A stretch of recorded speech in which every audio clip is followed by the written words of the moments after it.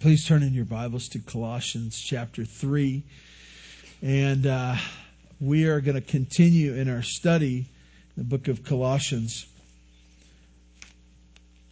I'd like you to stand in honor of God's Word, and I'd like to read to you the first 17 verses.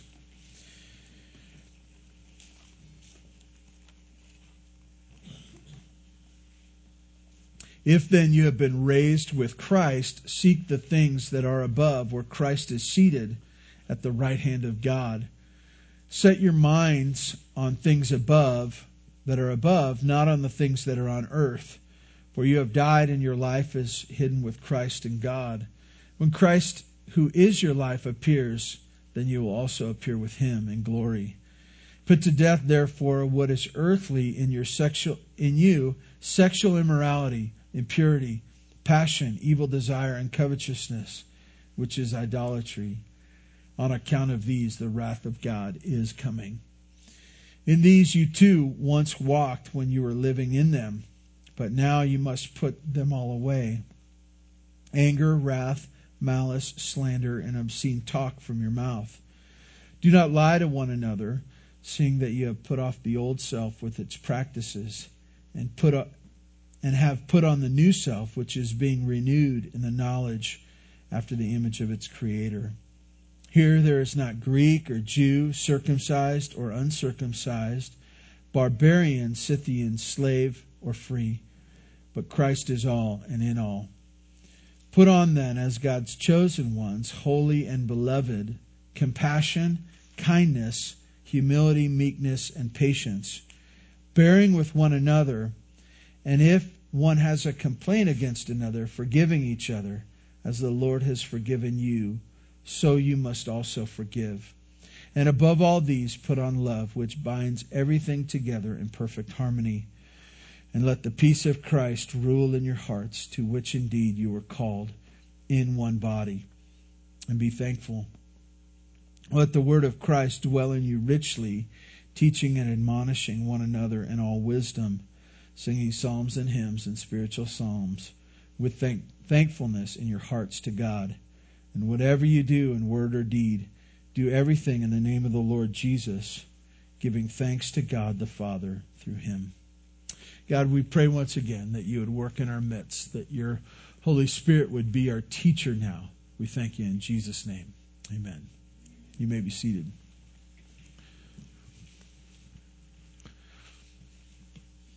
This morning, as we gather together, I just want to remind you of a few things we talked about last week. We ended up last week in verse 11, and it talked about really the distinctions or the identities that we cling to. It talked about those who were slaves and those who are free, those who are barbarians and Scythians, and those who are Jewish or Greeks, and how that really defined us. And really, as you look at this chapter 3, some interesting things come about. Why is it that we are not to look at earthly things as you look at the beginning of the chapter in those first 4 verses? Where are our eyes supposed to be? To the things of heaven, right? Not to the things of earth. Why? Why not to the things of earth? Because the things of earth have not given us eternal life. In fact, we walked in deadness of sin. And so as we walked in the deadness of sin down here, he says that didn't work. Now, because of what Christ has done, we look to the things that are above. And we don't look to our old identities either. Verse 11. Now, he tells us to put on the new life. We're called to put on. And really, if you were here last week, we talked about the whole clothing thing, right? That there are things that we are to put off. And it's kind of discouraging sometimes as we look at the sins of our life, isn't it? The things of the old life, the scars that we have and the things that really marked us. And we say, well, yeah, we're supposed to get rid of those. It says to put off or to put to death. And you say, yeah, I realize I'm supposed to get rid of those. But I want you to see, it's super important for we to see real change happens Not just when we put off, but when we also put on. Put on. And today we're going to get into that part where we're to put on. My sermon title today is New and Totally Different. And I know that you've seen products that says new and improved. New and improved. And what it means is they're just like the old thing, but they changed it just a little bit, and it's supposed to be better, and it has new packaging. You know, that's usually what that means. And I was thinking about that. I'm going to use that as my sermon title, but that's not what this is. It's new and totally different. Totally different.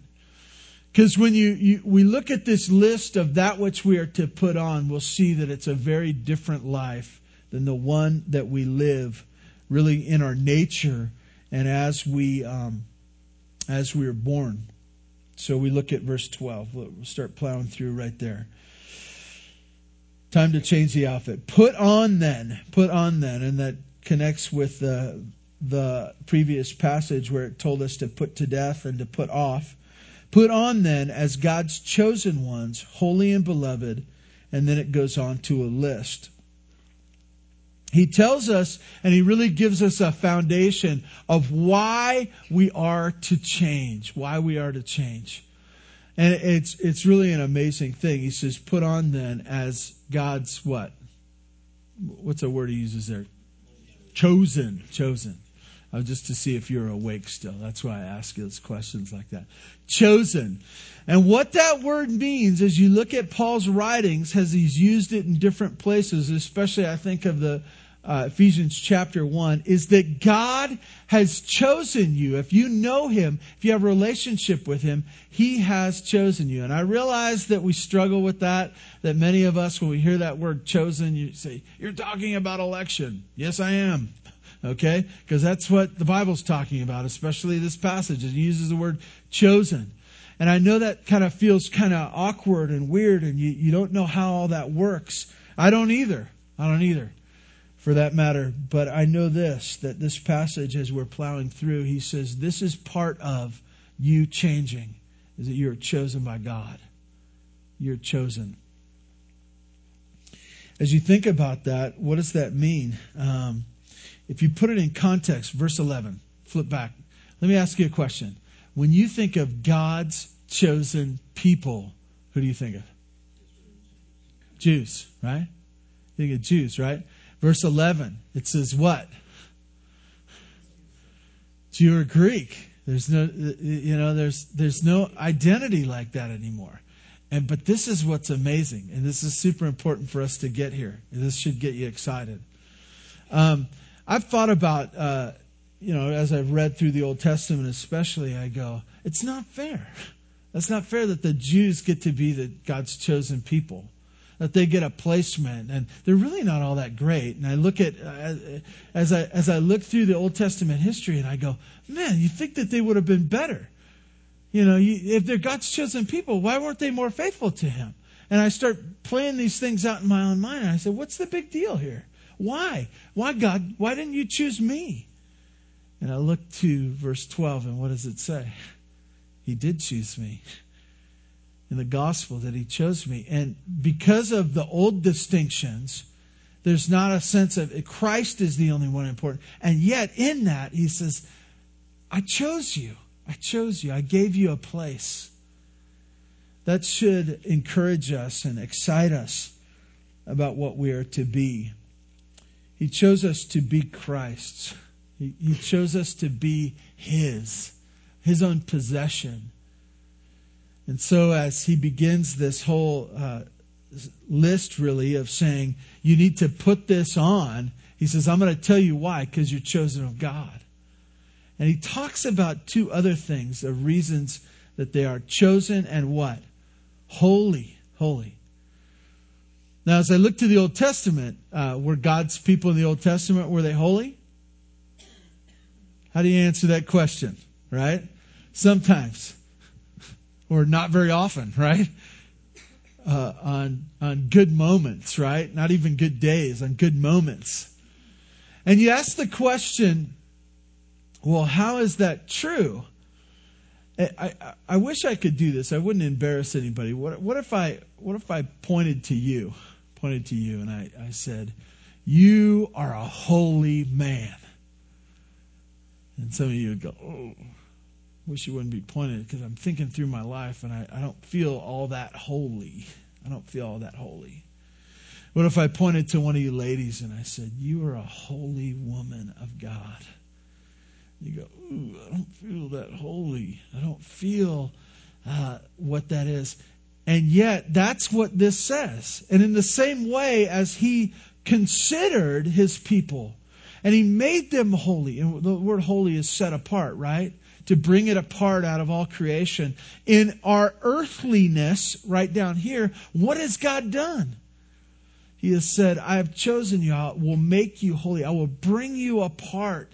I will bring you apart from the sinful world. And then the third thing he says, beloved, or the one that is loved, the one that is loved. I was talking with Brandon this week, and I was reminded that I don't say this enough, but did you know that God loves you? Did you know that God loves you?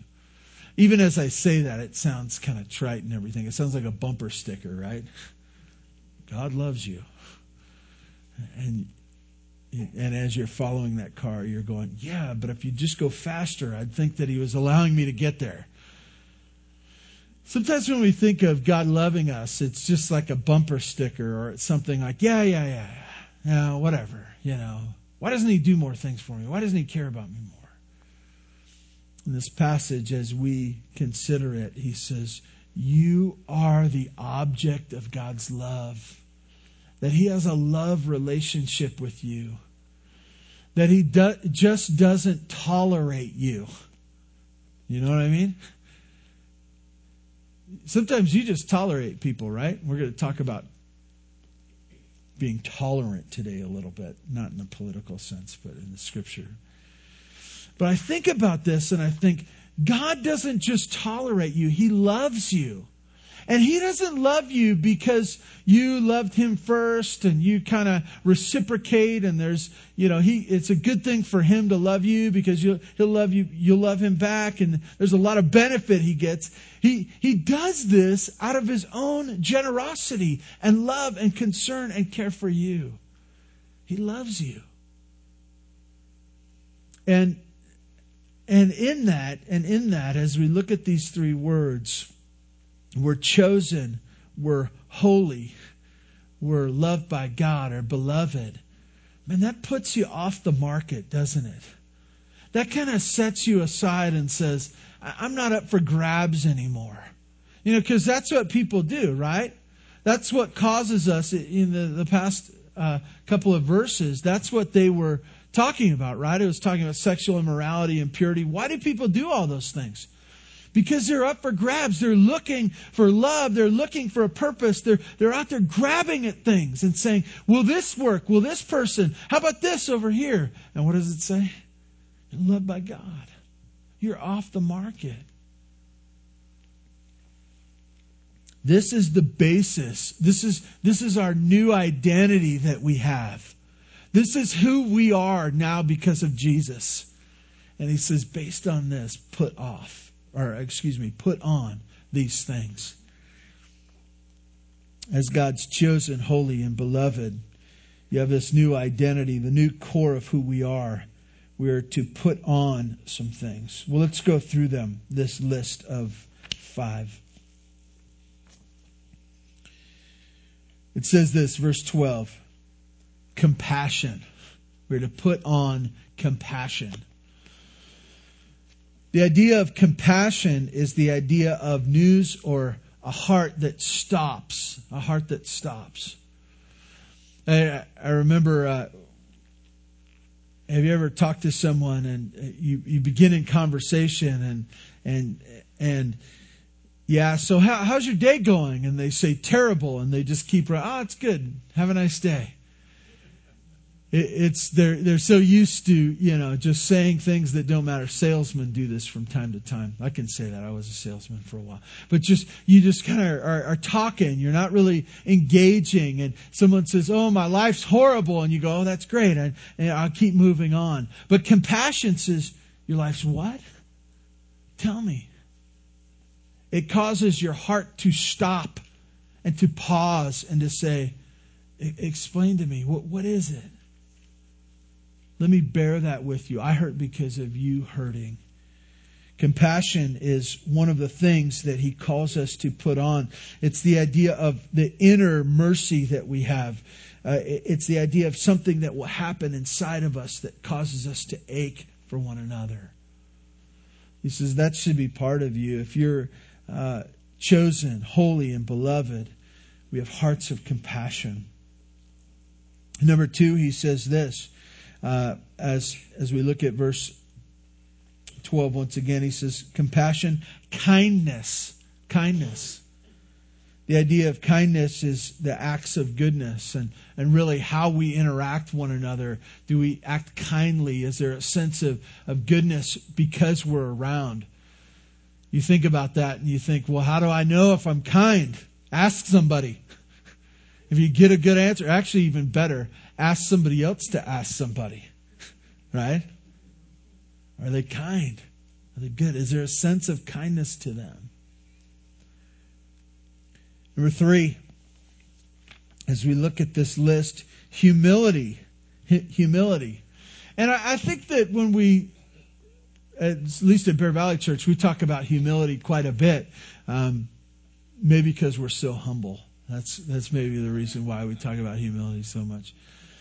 Most of the time, we can maybe cover up some stuff, but in our minds and our hearts, humility is taking the small place. It's taking the small place. It's that looking for that place of service and humbling yourselves. And I think what's so hard is that we don't want to be humble. We don't want to be humble. I want you to quit telling me your story, to cut your story short, so I can tell you my story that's way better than your story. We talk about an accomplishment, and in my mind I'm thinking, yeah, but I've done something way better, and I just want them to be done so I can tell them my story. And then as I'm telling you my big story, what are you doing? Oh, yeah? Well, there's something else I wanted to tell you. We play bigger or better, you know what I mean? We don't want to be humble. We want to be thought of as humble. But we don't want to be humble, right? And this is very foreign. We love talking and we love seeing ourselves, our name in lights. We love the attention. And yet he calls us as part of this new self, as a part of this new life, to be humble, to take the small place. In the book of Philippians, Paul writes about this, and he talks about considering others' needs before your own. Thinking of their needs first. That's hard to do, isn't it? To really think about one another. To say, what do you need, not what do I need? He says humility is the thing, the clothing that we are to be in. The fourth one is meekness. And these humility and meekness, I think, go hand in hand.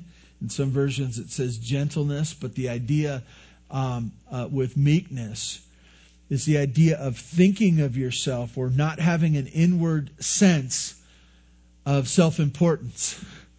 It's not necessarily in relationship to one another, but it's the idea that you think of yourself inside. You're not overly impressed with yourself.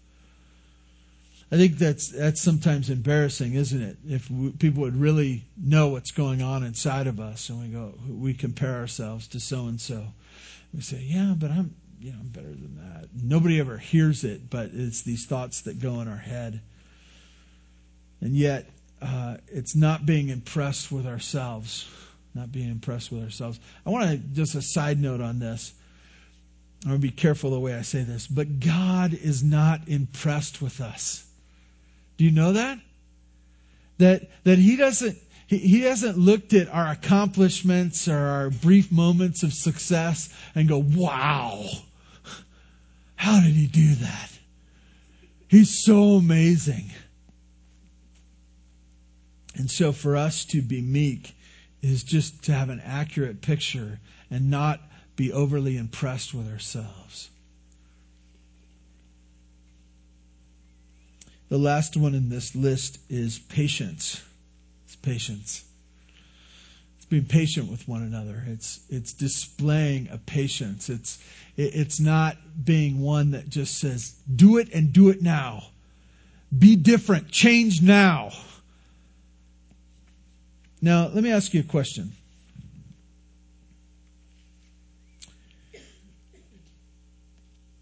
Now, let's save the question. We'll ask this, but these are all kind of coming together. I hope these are coming together in your mind. And what's the theme here? What's the theme? If you look at verse 16, verse 13. He gives us kind of a concrete illustration of how this is going to come out. He says, bearing with one another. Bearing with one another. What do you think bearing with one another means? It means to put up with people. Put up with people. But I don't want to put up with people. Maybe in your mind you're thinking, putting up with people. I put up with people all the time. Side note here. Side note. Chances are if you're thinking those things that you put up with people all the time, they're putting up with you all the time as well. There's a chance that in your frustration that people are putting up with you. But we move on. That's a different sermon. Anyways, bearing with one another, putting up with one another. Maybe in your mind you've said this, I don't have to take this anymore. Or I'm not going to take this anymore. I'm sick of it. Scripture tells us to bear with one another. To bear with one another. To put up with one another. And you say, well, wait a minute. Won't that be one of those things where I just get walked on all the time? And, I've already put up with them for a couple of times and they still haven't changed. I'm not going to take it anymore. Scripture says, bear with one another. Bear with one another. You say, well, I can do that. Well, let's move on then, if you can do that. It couples bearing with one another in verse 13 with something more significant. And if one of you has a complaint against another, forgiving each other. Forgiving each other. Now it's not just putting up with one another. You say, I can allow them to live. I can, tolerate them. I have tolerance. It's not tolerance, right? It's not just putting up with one another. It says if anyone has a complaint, if anyone's been offended, if anyone's been stepped on or trampled on by the words that someone else has said or the actions they've done, what do? Forgive. Forgive. Yikes. Forgive. But I don't want to forgive. They've offended me. They've hurt me. I can put up with them, but forgiving's a very different thing. Scripture says to do it. I didn't write this stuff. We are this thing we're to put on, this piece, this garment. Part of it is to bear with one another and to forgive one another. This is part of your new identity in Christ. A lot of times when we talk about forgiveness, some of us think we're good at forgiving. You go, oh yeah, forgiveness, it's easy. It's easy to forgive. Because, when someone comes to you and they say, oh, I'm sorry, I've sinned against you. I've lied to you. You think, oh, you're forgiven. And in your mind you're going, I've lied to you a bunch of times and you just haven't figured it out yet. We kind of, I think in football, what is it called? Offsetting penalties. This team did something wrong. This team did something wrong. We'll just act like it didn't happen and we'll move on. A lot of times that's what forgiveness, the picture is that we live out. Or maybe we have a more thinking forgiveness that says, you come to me and you say, I've stolen from you. I've stolen from you. And you say, yeah, it's okay. You're forgiven. Because, I've stolen from other people or I've lied to other people. And I realize that that's just the way we are. So I've done that to other people. You've done it to me. It's going to eventually kind of come around and everyone's going to be okay in the end. That's the kind of forgiveness we hand out. But, I kind of set you up with those last few moments purposely. That's not the kind of forgiveness that's spoken of in Scripture.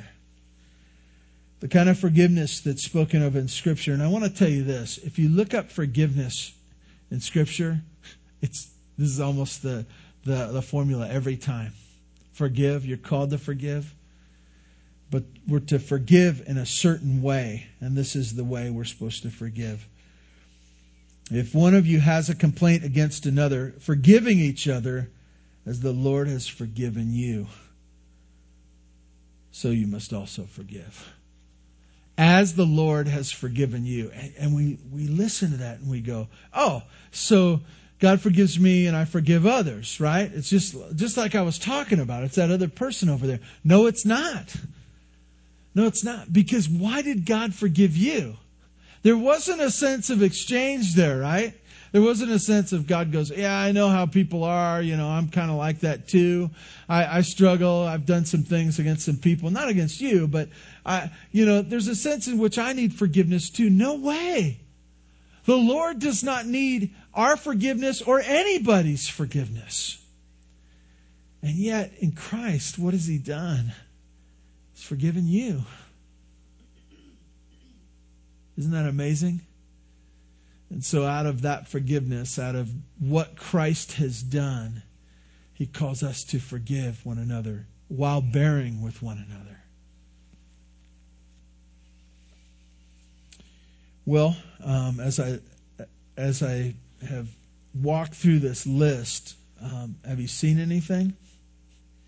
The old lists, the sexual immorality, the anger, the rage, slander, all that stuff, we see all kinds of examples of that down here on earth, right?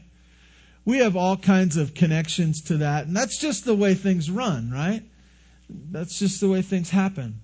But as I talked about this list and read through this list of that which we are to put on, where do you see that? Where do you see that list? Who is the one that is the example? It's Jesus, right? This is how He operated. This is how He went about His business. Humility, meekness, kindness, right? It's the one. He had compassion. He had patience.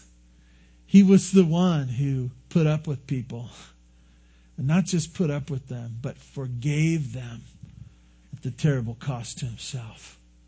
This is Jesus. And so what is He calling us to put on? What is the life He is calling us to live now? It's Jesus. We're to be as He is. We're to put on His life. If you look through the book of Colossians, it's the message throughout, right? Verse 11. How does verse 11 end up? Remember those distinctions? Christ is all, right? And now he goes to this list of what you're to put on, and they're everything that Christ was and is. There's one more, and it's in verse 14. It says this, and above all these, meaning this list that we've just gone over, and above all these, put on love, which binds everything together in perfect harmony. Wait, there's one more. There's one more. I got my list, 5, 6, 7 type thing. I've got my list, but there's one more. And it's somehow distinct. It's kind of, the language here is a little tough. It's either there's one more significant than even those, or it's one that is combined of all those. And it's love. It's love. Once again, what is this love that we're talking about? Is it the love that we hand out? The love that we see down here? Is it the love that's displayed in humanity? No. I'm not one that does a whole lot of cross-referencing, but I'd like to share with you a couple of verses outside of our passage this morning. 1 John 4:10 says this, "In this is love, not that we love God, but that He loved us and sent His Son to be the propitiation for our sins." What's love? Well, in the New Testament, when they talk about love and this love that we're supposed to model, it's not like this kind of love. It's the kind of love that God shown us in Christ. That He loved us and sent His Son. He sent His Son so that He would be the one to satisfy the requirements of our sin, to pay the debt of our sins. Romans chapter 5 also talks about this same thing. Verse 8, it says, "But God shows His love for us in that while we were yet sinners, Christ died for us." What kind of love? What kind of love is it talking about here? It's the kind of love that shows. God didn't say, I love you so much, but He showed His love in that He sent Jesus. Now I want to get this straight. As we think of love, have any of you ever said to someone, "I love you"? Raise your hand. You should do it more often, okay? Just a reminder, I love you. I love you. It's super important to communicate that. But that wasn't really God's method. You can find in Scripture, I've read to you a couple of places where it talks of God's love. But His method was not, "I will tell you I will love you," but that I'll show you that I love you. And the kind of love that it's calling for us is to show love. I think sometimes we get in this parallel, we have two universes going on simultaneously, and which one are you living in right now? There's one that says, "I love you," but then there's another one that says, "I speak unkindly to you. I'm selfish with you. I'm proud in front of you. I love myself and you're a secondary feature." Is that love? Is that the kind of love where we say with our words, but our life says something totally different? No. That's not love. And that's not the love that's called for here. And what it speaks of, as you look at this list, it's important to see. This list is super important, but He's saying at the end, He says, I want to give you the big one. It's love. It's love. As you look at this passage, it's the thing, and it's kind of hard to understand this, but it's like the garment that goes over the top, if you will. If you have an overcoat and you have these pieces of compassion and meekness, and you put these things on, and He says, but the one that kind of covers it all and binds it all together and holds it and completes it is what? It's love. It's love. Love like God's. That's the kind of love we're talking about here. It's interesting, this passage keeps going back and forth, and we're about to go into corporate again, the local church. But what are these things that we are to add to? They're personal, right? They're individual. He's not talking about us going and putting on to somebody else's life these things. He's saying, put on yourself. But I want you to see how this comes together in the church. What happens in the church when we put these things on? Well, I'll give you, I'll say it like this. I've decided to change the name of the church. We're going to rewrite the bylaws. We're just going to scratch out, all the Bear Valley Church stuff. It's gone. It's done with. Now the church is going to be named Perfect Harmony Church. Does that sound good? I'd love to be part of that church. I don't think we should do it just quite yet, okay? Or at least we'll just do it in banner form or something like that and scratch out a little bit of, to see if we... This is what happens. This is the product of us being different, being changed by the gospel, and that mark of love, what happens? Perfect harmony. And let me ask you a question. What do they say about Bear Valley Church? Perfect harmony. Wouldn't it be great if they did? Wouldn't it be great? This doesn't happen because we do better advertising. It doesn't happen because we go out in the community and say, hey, we're really nice people. Trust us. It doesn't happen because of that. It happens by us being changed by the gospel personally, and that we would put on that which Jesus has made us for. He's chose us for. He's made us holy, and we are His loved people. And so as we are satisfied in Him, and as we are changed in Him, that we would put on love, and that our church, this church right here, would be known by these characteristics, not ourselves. We got some work to do. It's a good work, and God does not leave us alone in these. Let's pray. God, thank you for the privilege and riches that you've given us in the gospel, that we can open your word right now and in these last moments, and we can understand what you have said. God, I ask that you would thrill our hearts with it, that you would cause us to be motivated to be different people. Not because we're putting on a facade, but we are growing into the people you've saved us to be. God, thank you for the opportunity of being before your word. Bless your people, I pray. In Jesus' name, amen. We'll see you Friday and or Sunday. You are dismissed.